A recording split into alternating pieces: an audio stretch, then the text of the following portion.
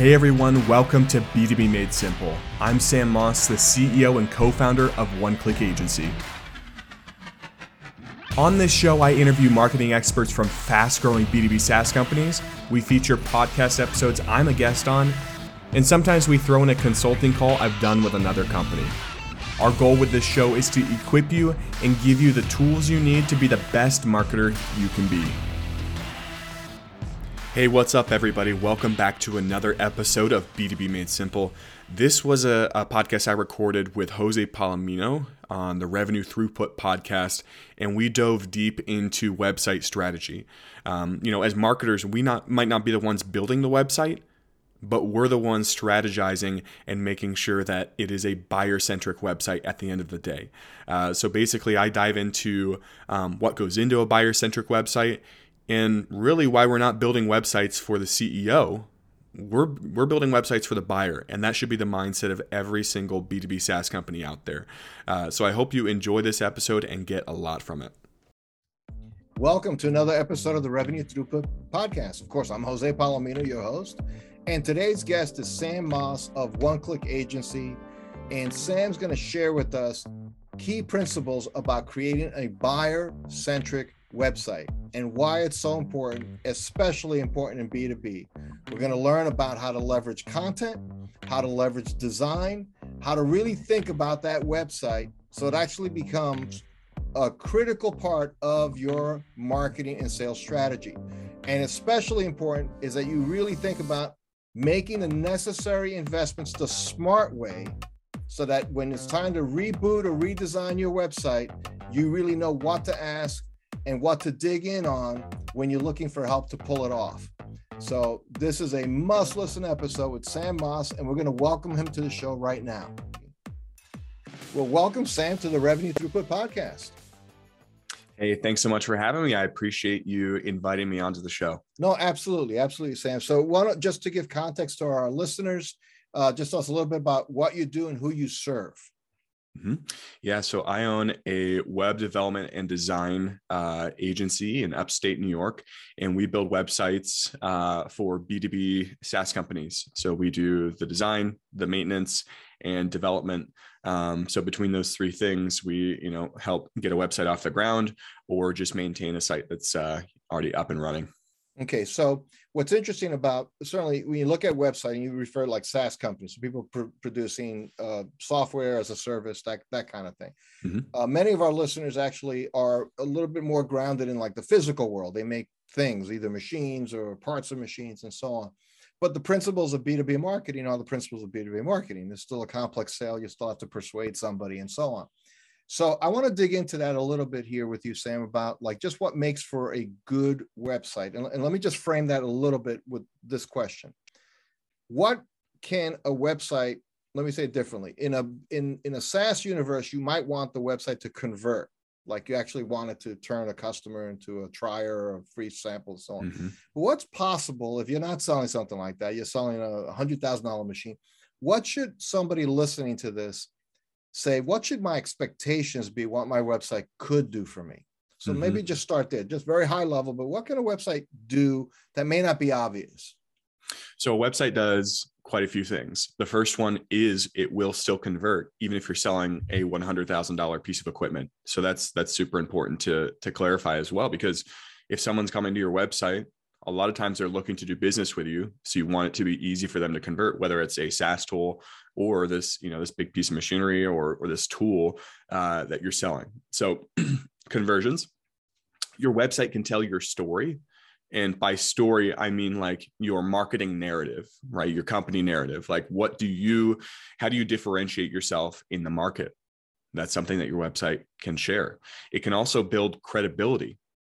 A lot of times when buyers are looking for information about a company, they go to their website. And if your website is lackluster, if it is very unprofessional, it hasn't been updated in a few years, then that might hinder the credibility that people are going to your website to try and find. So between those three things, we have conversion, we have credibility, and then I forget the second one I mentioned there, but between those three things, a website can be pretty powerful.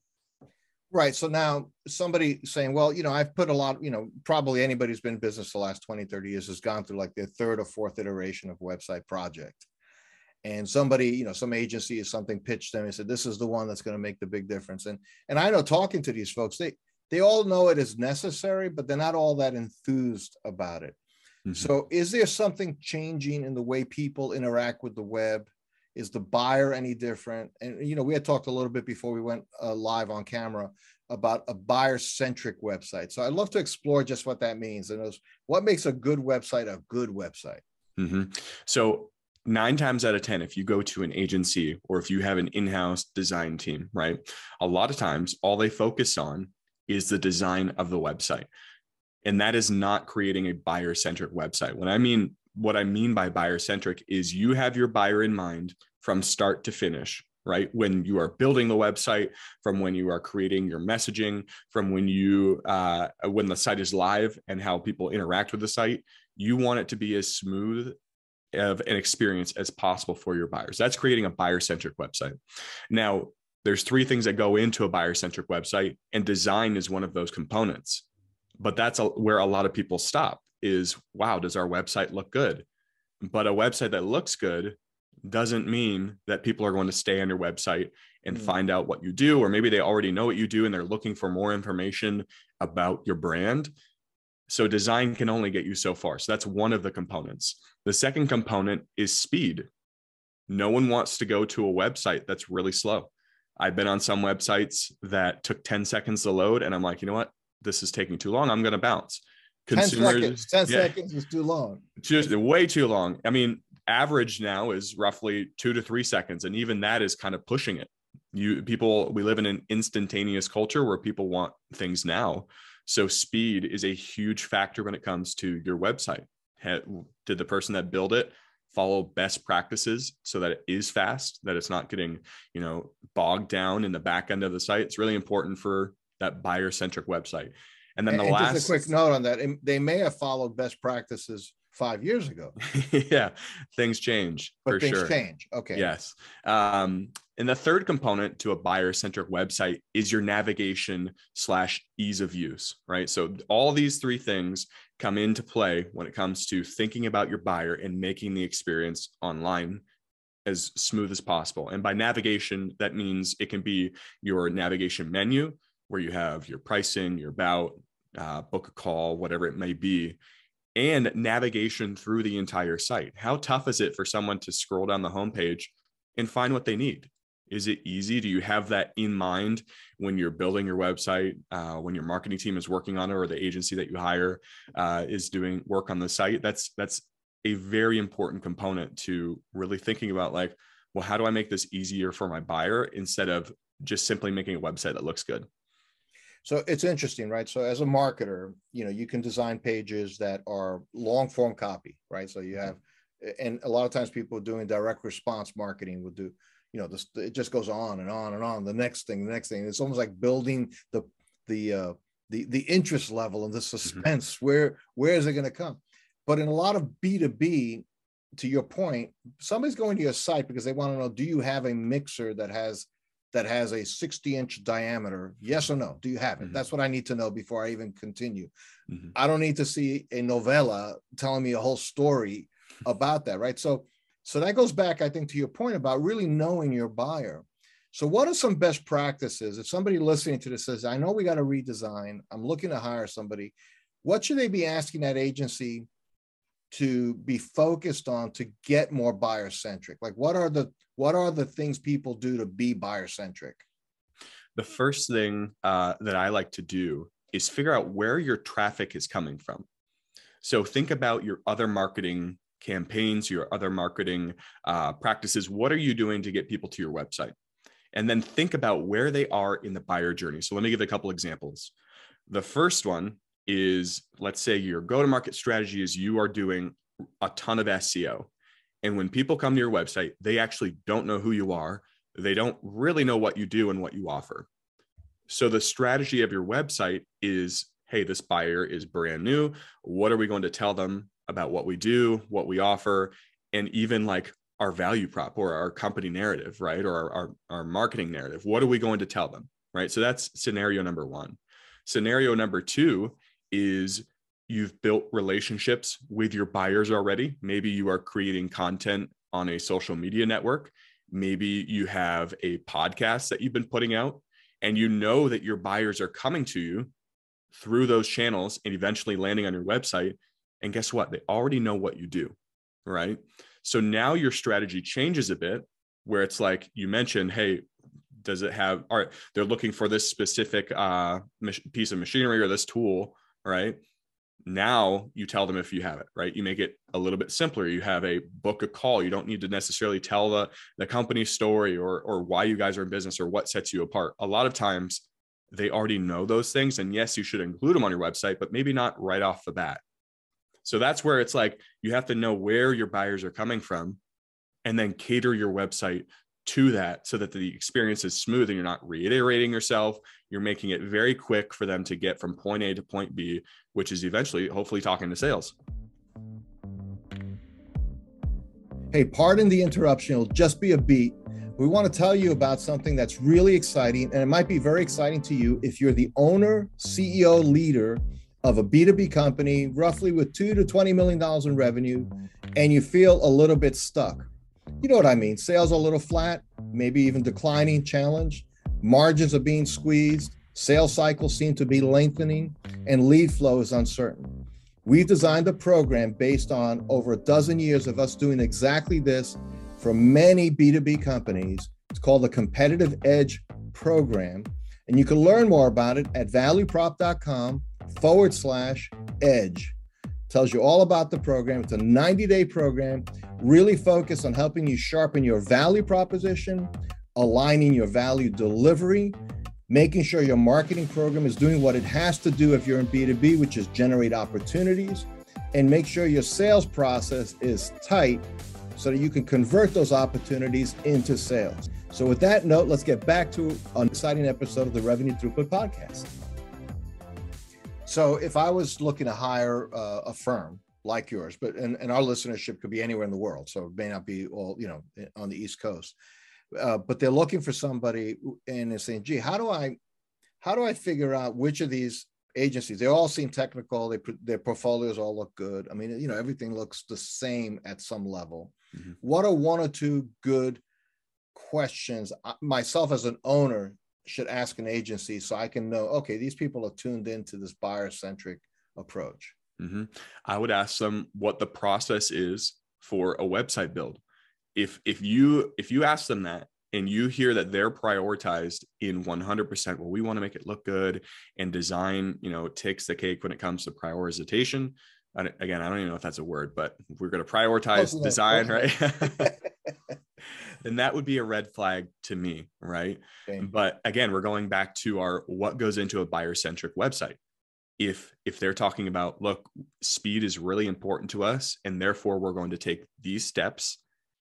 Design is also important, right? It's a factor. And then if they also say, look, before we ever start designing a mock-up for your website or showing you designs, that we think would look good, we're going to sit back and do this is what we call a low fidelity mock-up, which is just, hey, this page goes here. This is what the menu looks like. This is how the navigation will work. We highly recommend, if you have like a bunch of pages on your website, to do that so that you have like a framework. It's like a very sketched out blueprint of how the site will work. And that's a great question to ask in the process. If you can listen for it, if they totally skip over that and they don't care about really, what page goes where, how the experience is going to be laid out for these buyers, then maybe that's another red flag as well. And it's really just thinking about what goes into that buyer-centric website, and are they checking those boxes with the navigation and the ease of use? Are they prioritizing speed?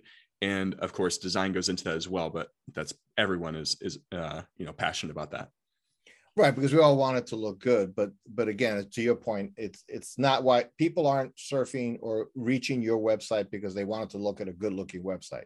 They go to Apple for that matter, or whatever, right? I mean, they could find exactly some large. That's not the point.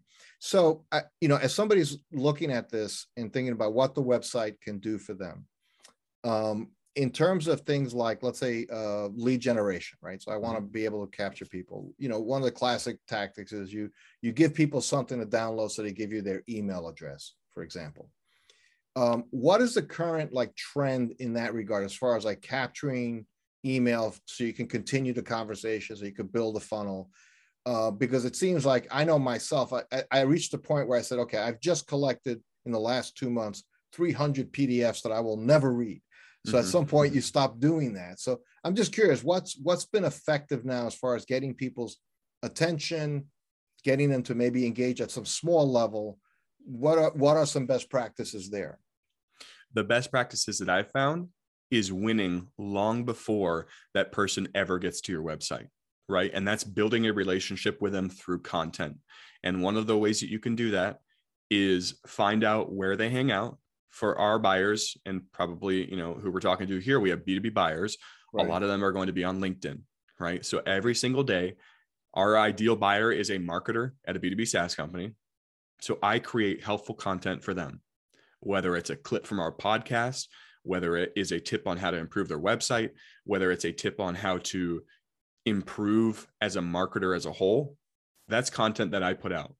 And after months and months of doing that, people come to our website, they book a call with me, they get on Zoom, and they say, wow, this is nothing new to me. I've been following your content for this long. I've been listening to your podcast for 3 months. I feel like I know you already. Guess what? The website didn't have to do any heavy lifting. They were 90% of the way there when they got to the website. The website had to get them the final 10% of the way, book a meeting, and now we're into a sales conversation. Right. So the thing I would say is like win long before your buyers are ever on your website. Right. I love that sense. Creating content. The title of this episode: win before they get there.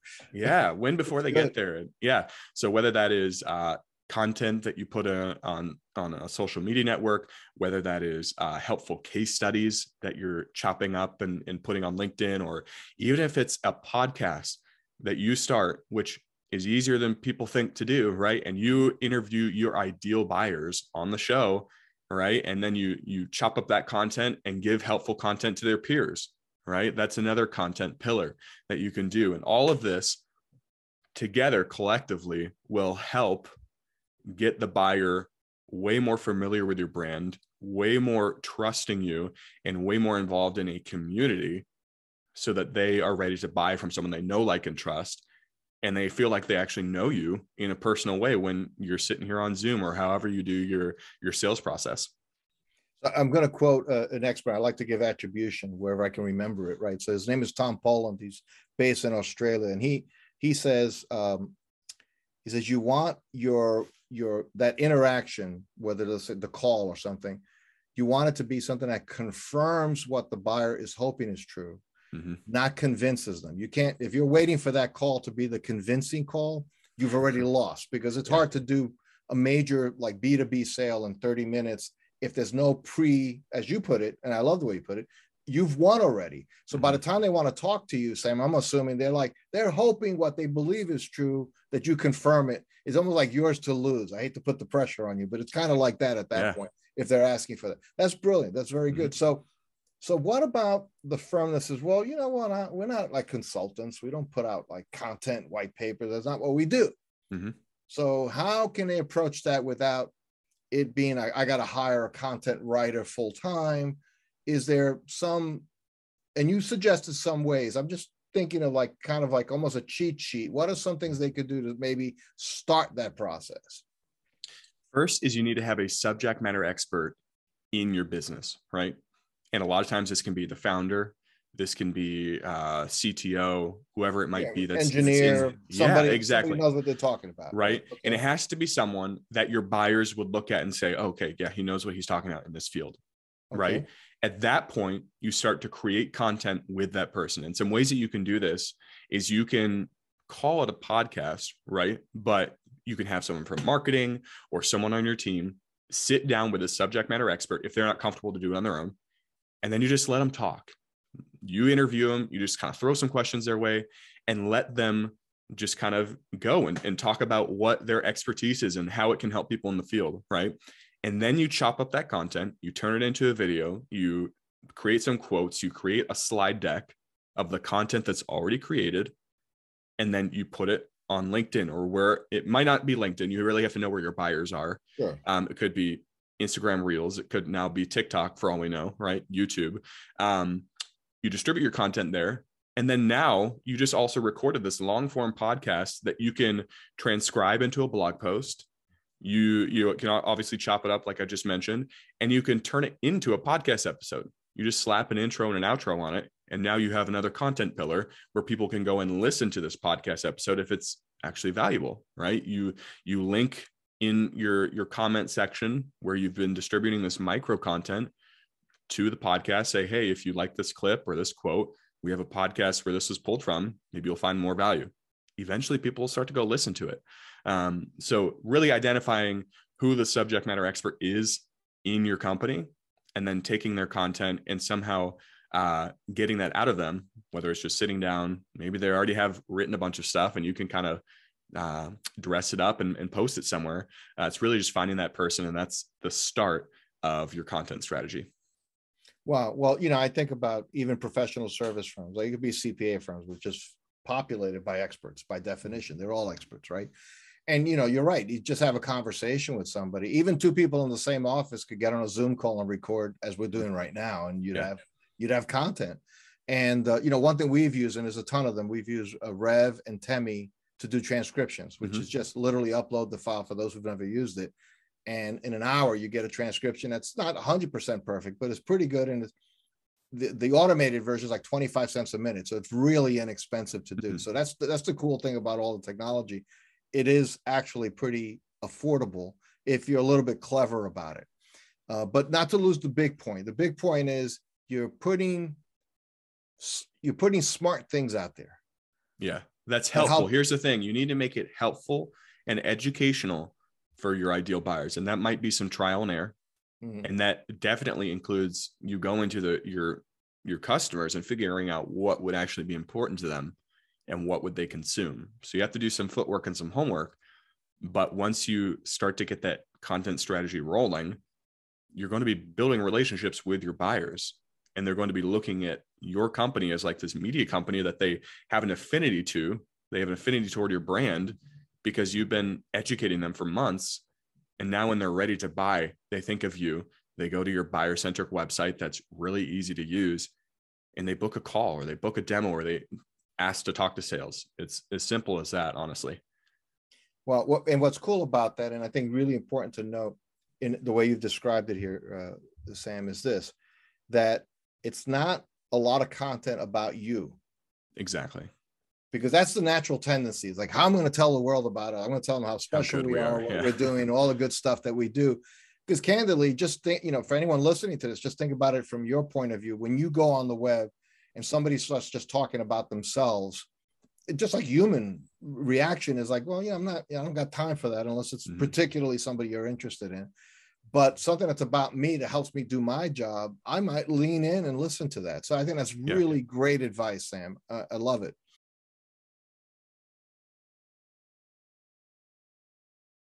oneclickagency.com. You can either use the number 1 or spell it out. It doesn't matter. And then you can find me on LinkedIn. I publish content there all the time. You can just search Sam Moss and I should come up. And if you enjoy the marketing content, we also have a podcast where we release a couple episodes a week. That's called B2B Made Simple. And you can get more marketing ideas like this. That's hopefully helpful for you. Fantastic. Sam Moss of One Click Agency, thank you so much for being with us today. Really appreciate it. Absolutely. Thanks so much for having me here, man.